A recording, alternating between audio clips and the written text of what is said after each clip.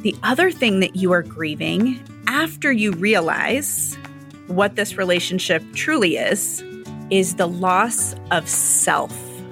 Is that you truly, through this process, feel like you have lost who you were, right? Through the abuse, you may feel a lot of self-doubt, a lot of shame.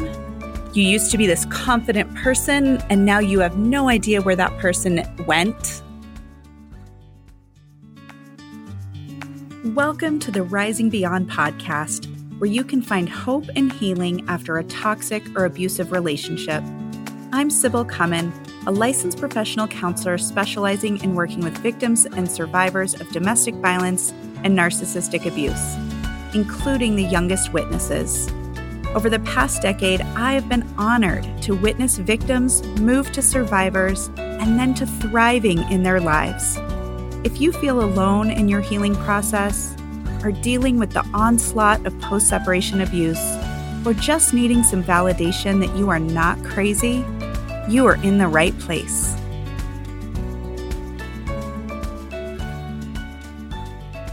I'm sure at some point, maybe even now, today, you are thinking, why can't I get over this? Why can't I get over him? What is wrong with me? Well, we are going to talk about one of the reasons why you can get stuck in this healing process. And there's several reasons why you can't just get over it, but we're going to talk about one of those today. I'm Sybil Cummin, and thank you for listening to the Rising Beyond podcast. And so today we're actually going to be talking about grief. You know, if you've had those thoughts of, why can't I just get over this? This is ridiculous. I know I deserve better. And maybe you're with your friends and family, and even if they don't say it, even if they don't ask that question, you see the eye rolls, or you can just tell you're driving them crazy by continuing to talk about the relationship, to talk about your abusive ex, to, be really sad and tearful a lot of the time. And you just want this healing process to be over. And I wish it was that easy. I really wish that, there's this magic wand or step 1, step 2, step 3, and all done. You are completely over and have fully accepted the relationship as it was, and you're moving on. It's not that easy. And so we are going to talk about how grief and loss really get us feeling stuck and keep us holding on or kind of trudging through the healing process. So anytime there is a loss of a relationship, it does not have to be an abusive relationship. It could be the loss of a job. It could be the loss of a romantic partner, friendship. Doesn't really matter. There's going to be some grief with that. And it looks different when you're looking at domestic violence and narcissistic abuse. And you know what? Most of the time when I am working one-on-one with someone or in the Rising Beyond community and group, they don't necessarily miss their partner. That's not really what they're missing. That's not where the grief is. But there is this sadness.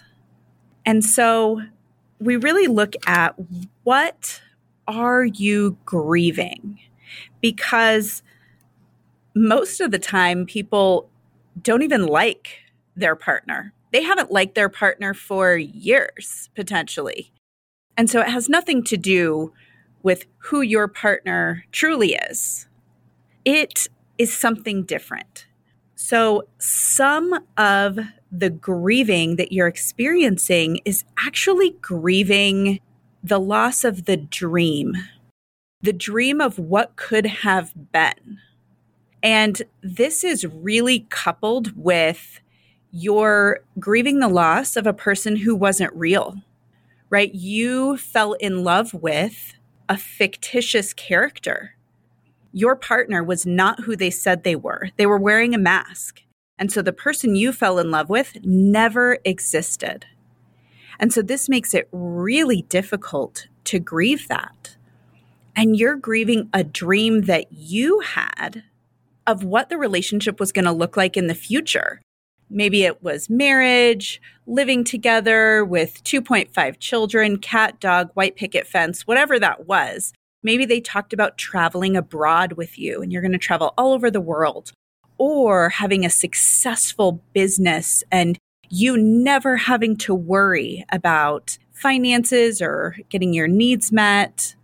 Whatever they painted for you, whatever picture they painted for you, and then continued to paint for you as a way to hoover you back in, or during that, if you look at the cycle of violence, which a lot of people do not like the cycle of violence, but people know the cycle of violence, but people call it like the honeymoon period, which is abuse. So it's still abuse, even though it doesn't look like it on the cycle. But whatever that picture they painted for you was never real. It was never going to happen. So you are grieving this daydream that felt 100% real, that they made you feel was real and accurate and would happen if you just were better, if you just did what they wanted, if you could be a better wife, a better mother, whatever it wasn't real. The other thing that you are grieving after you realize what this relationship truly is the loss of time, right? Think of how long you've been with your abusive partner or how long you did spend with them. And it feels like you lost 2 years, 5 years, 20 years, and that it feels like a complete loss because it wasn't real. And then the other piece that maybe is even bigger is the loss of self, is that you truly, through this process, feel like you have lost who you were, right? Through the abuse, you may feel a lot of self-doubt, a lot of shame. You used to be this confident person, and now you have no idea where that person went. Maybe you lost a career because they did not want you to work. And they, right, in that painted picture, you get to stay at home and I will take care of you. But in reality, it was due to financial and economic abuse that they did not want you to work, right? Creating that barrier so you couldn't leave. Maybe you feel like you lost who you wanted to be as a parent, or that your children have lost innocence because of what they've experienced. Or maybe in worst case scenarios, you lost your children. You lost your children to the system. You lost your children throughout custody related things, whatever it might be. There's so much to grieve with these relationships. And so that, if you can't kind of walk through or trudge through, it's not walking through, it's really trudging through the swamp that is grief, it's really difficult to heal. And so, yes, sometimes it just takes time to heal. So if you haven't heard of this or don't know a lot about the grief process, there are stages of grief that I want to talk about because they may look a little bit different. If you're healing from domestic violence or narcissistic abuse, one of these toxic relationships, than they would if you had someone in your family die or pass away or lost for other reasons. So the stages of grief are denial, anger, bargaining, depression, and then acceptance. So I want to break these down a little bit more and let you know what I've seen in working with survivors for the last decade plus on what it can look like or what it typically looks like within that healing process from domestic violence. So if we look at denial, wow, this is a huge piece early on as you are just learning and just realizing, you know what, there's something wrong. and I can't put my finger on it. And maybe you are, on the internet, or someone sent you a resource or something, a family or friend, and you hear the term domestic violence or narcissistic abuse for the first time. No, there's no way that's my relationship. There are good times. Or maybe you're thinking, nope, I've never been hit, so it's not domestic violence, or whatever it might be. And so as you gain more information, it makes it a lot harder to deny what's going on.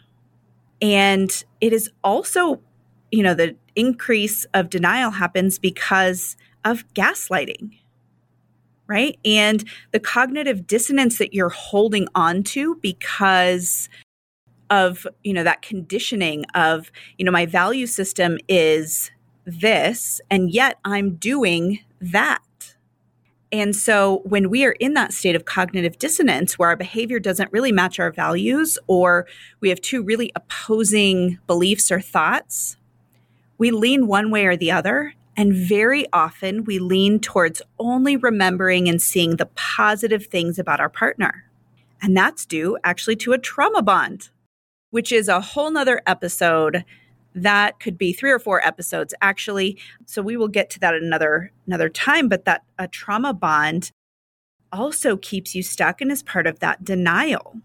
And it makes it really difficult to move out of that denial piece. And then once you realize, wow, this is an abusive relationship, then you have to have that moment of realizing that your partner is nothing of who they said they were, and that you were duped. And that feels horrible, to realize that you've been scammed. And so denial will hop right in there. So anger actually with domestic violence, and actually with all the stages, right? You don't do one stage and check it off and then move to anger and check it off and move to bargaining and check it off. That's not how grief and loss works. But with domestic violence or survivors of, I see anger starting later in the process than if you are grieving someone who passed away. And it comes in waves. And so the reason it seems to come later on in the process is because throughout your relationship, you've learned it is not safe to be angry. It's not safe to show anger, because the consequences of doing that is abuse from your partner. And so you really lose touch with that and your ability to show that. And so I see anger coming later on in the process. But when it comes, it is huge. And it can be overwhelming and flooding for a lot of the women and men I work with.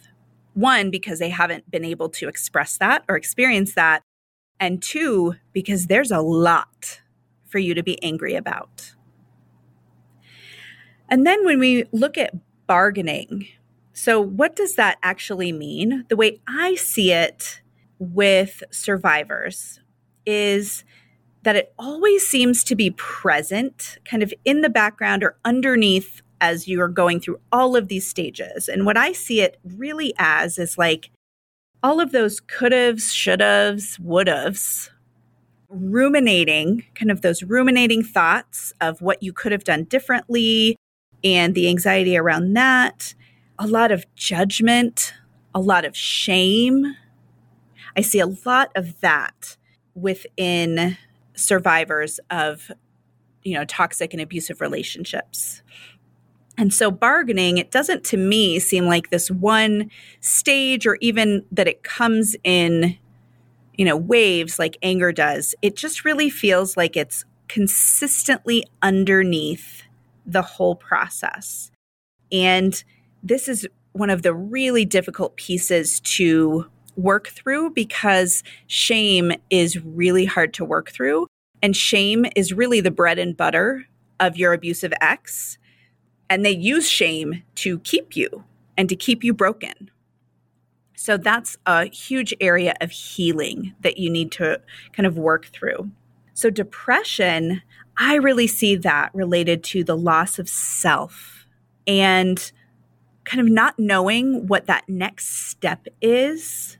It's really when you go into that dorsal vagal state, which, if you don't know what I'm talking about, there is an episode on the nervous system that goes through all the different nervous system states. But the dorsal vagal state is really when you are disconnected and frozen. And it feels like you can't do anything, right? Doing the smallest things are difficult. It really is that one foot in front of the other to kind of get out of that state. But depression isn't talked about as much, I think, with domestic violence and healing from it, because anxiety and fear really take precedence and that trauma. But depression is oftentimes there. And then last but not least, acceptance. Radical acceptance is hard.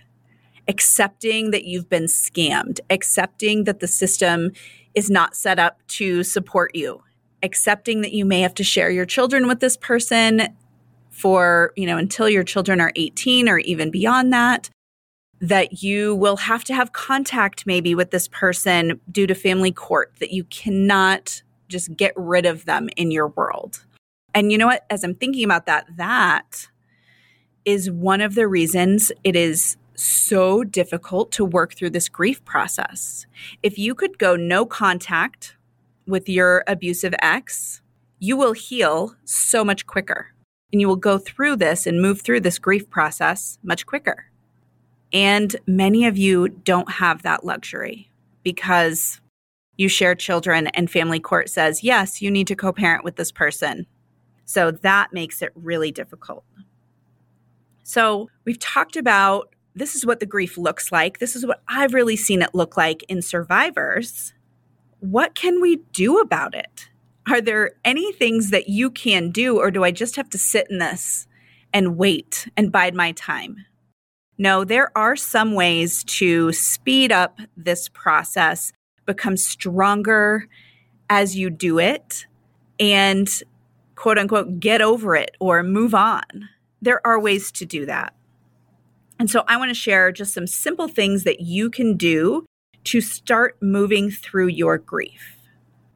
Number one is accepting and allowing any of the feelings that are headed your way, right? Sitting in them.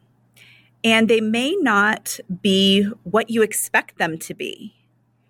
And you may not realize what you're feeling in that moment, but really allowing yourself to feel it. Now, I'm not saying, allow yourself to be a complete hot mess all moments of the day, because that's not functional. That's not going to help you. So there might be times where you need to compartmentalize and put your feelings to the side while you are at your job, while you are helping your child with schoolwork.